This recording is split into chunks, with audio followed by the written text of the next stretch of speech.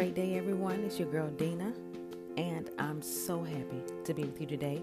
If you're here for the first time listening, nice to meet you.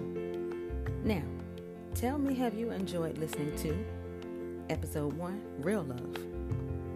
Yeah. What about episode 2, Limitless Life?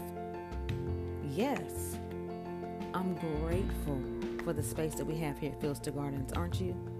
Where you are open to prayer, to talk about whatever you want, to dialogue, to learn new things. Yes, and to get understanding. In all things, that's the best thing to do, right? To understand. Yes. So today we are getting into another topic. This is a great topic. This week, it's been rough. I don't know about you, but it's been really rough for me. I found myself saying a lot, I'm tired, I'm so tired. Why though? God is here with me. Am I asking or seeking and knocking? Or have I stopped? See, the magnitude of the manifested request is directly related to the magnitude of seeking and knocking. I'm going to say it for you one more time and make it simple. The amount or the size of your manifested request coming to you is directly related to the size, the amount of your seeking and knocking. It's an entire process, you all. I've been thinking about it all week. So, before we go any further, you know what I'm about to say. You have your coffee, your tea, your blanket. Are you sitting up, laying down, ready to go? Turn that volume up. Let me tell you a story.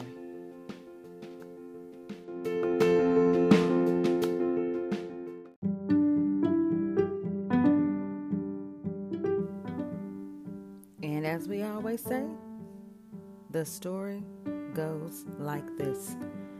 There were 3 supervisors. James, he was one of them, and he was carefree, and he liked to let his staff do their own thing, pretty much. Yeah, there's work that needs to be done, but however you get it done, you get it done, right? Now, there was Sally. That was the second supervisor. She was task-driven, task-oriented. She gave her staff tons of work, and she rarely relaxed any deadlines. They were always overworked and in processing mode, and she barely checked on them to see if they were okay. Callie, he's the third supervisor in this story, and he worked with the staff and provided them tasks. He also gave deadlines and helped them to meet all their tasks and their deadlines. In addition, he was extremely flexible, right? Right. So, the 3 were called in for a team performance review. And this happens a lot with management. It's to sit down to see, hey, how is everything going? And let me tell you how you truly are performing. So the management executives began rating performances from 1 to 10. James received a 6. His team was meeting expectations, but nothing more. He did not monitor them enough, and their improvement was average. Sally was given a 3. And she was placed on an improvement plan. She had multiple grievances against her, a high error rate in performances, and she failed to meet her staff's needs across the board. Callie received a 9. He had high ratings, low error rates, and several kudos from his entire team. So, why did Callie get the highest rating? He sought to understand his staff's needs. This was discovering the questions he needed to ask and asking those questions. So he asked them, and then he utilized their feedback to request immediate supportive change. He took their feedback and started to put it in action. And he found the success curve for his team and how to maintain success. So let me pause here. I want to give you time to get pen and paper, because here it's time for the takeaways.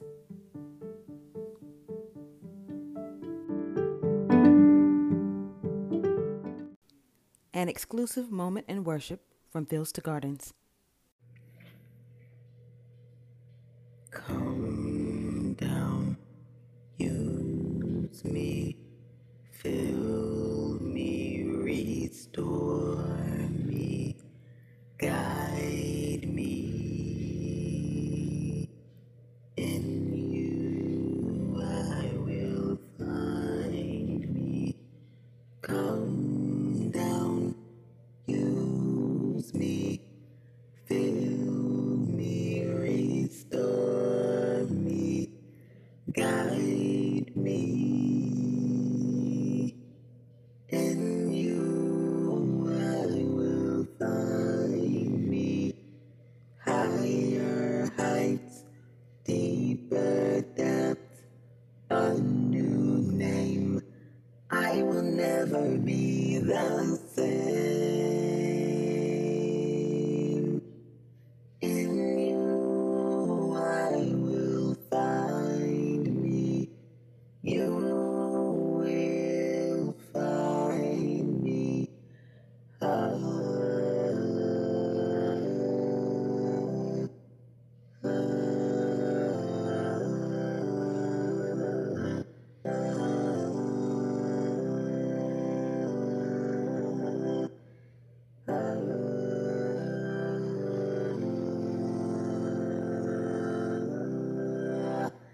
In you I will find me. You will find me. Higher heights, deeper depths, a new name. I will never be the same. In you I will find me. You will find me.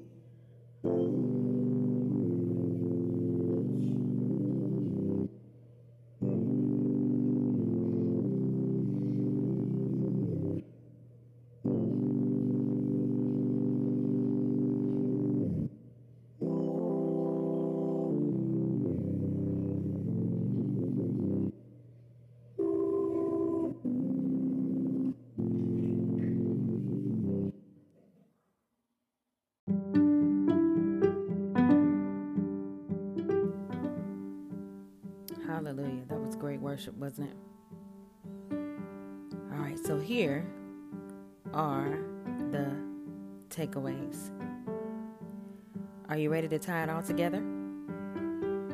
All right, let's read the scripture first. So this reminds me of Matthew 7:7. Ask, seek, knock. Ask and it will be given to you. Seek and you will find. Knock and the door will be open to you. Again, Matthew 7:7. The scripture says, ask, seek, and knock. Then the door will be open. Unlike Sally and James, Callie was on a mission for the best team. He wanted to make sure he was a great leader and that he had a great group to work with. This meant he had to delegate and ask. And that was reciprocated. So not only did he delegate and ask them things, but the team was able to delegate and ask him questions and concerns so that they could work collectively as a whole. He was also beginning to understand their needs collectively as a team. Once he understood, he implemented or sought out methods of success for them. And this is for everyone. He and his team realized they were accomplishing and began to knock. They knocked for increased productivity. They improved customer service. They strengthened teamwork, and the door to high performance opened. Listen, this is how it works. Comparing Callie's team to our lives, think today of what we're asking for. Are we asking for something that we need to have in our lives that's in alignment with the purpose for our lives, first of all. Then, when we're seeking, are we preparing our lives for what we're asking for, right? Are we in preparation to receive the request? When we knock, are we confident that we have been made ready for that door to open? Are you just knocking and not ready to receive what's coming to you? Or are you fully ready to embrace that open door, that manifested request? Yes? If not, here's the task for this week. I'm going to do it with you.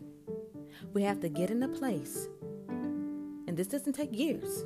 It could take moments to set up your life where you can say yes to all of this behind that door. No matter what, if something is for you, ask, seek, and be ready to knock. You hear me? And don't stop until you see it. I don't care if you get tired. I don't care how hard it is. Don't stop until you see it. Okay? Well, I know that was quick, but I love you. That's all I have for you. And what I want you to do is tune in next week. And until next time, let's continue to grow from fields to gardens. Bye now.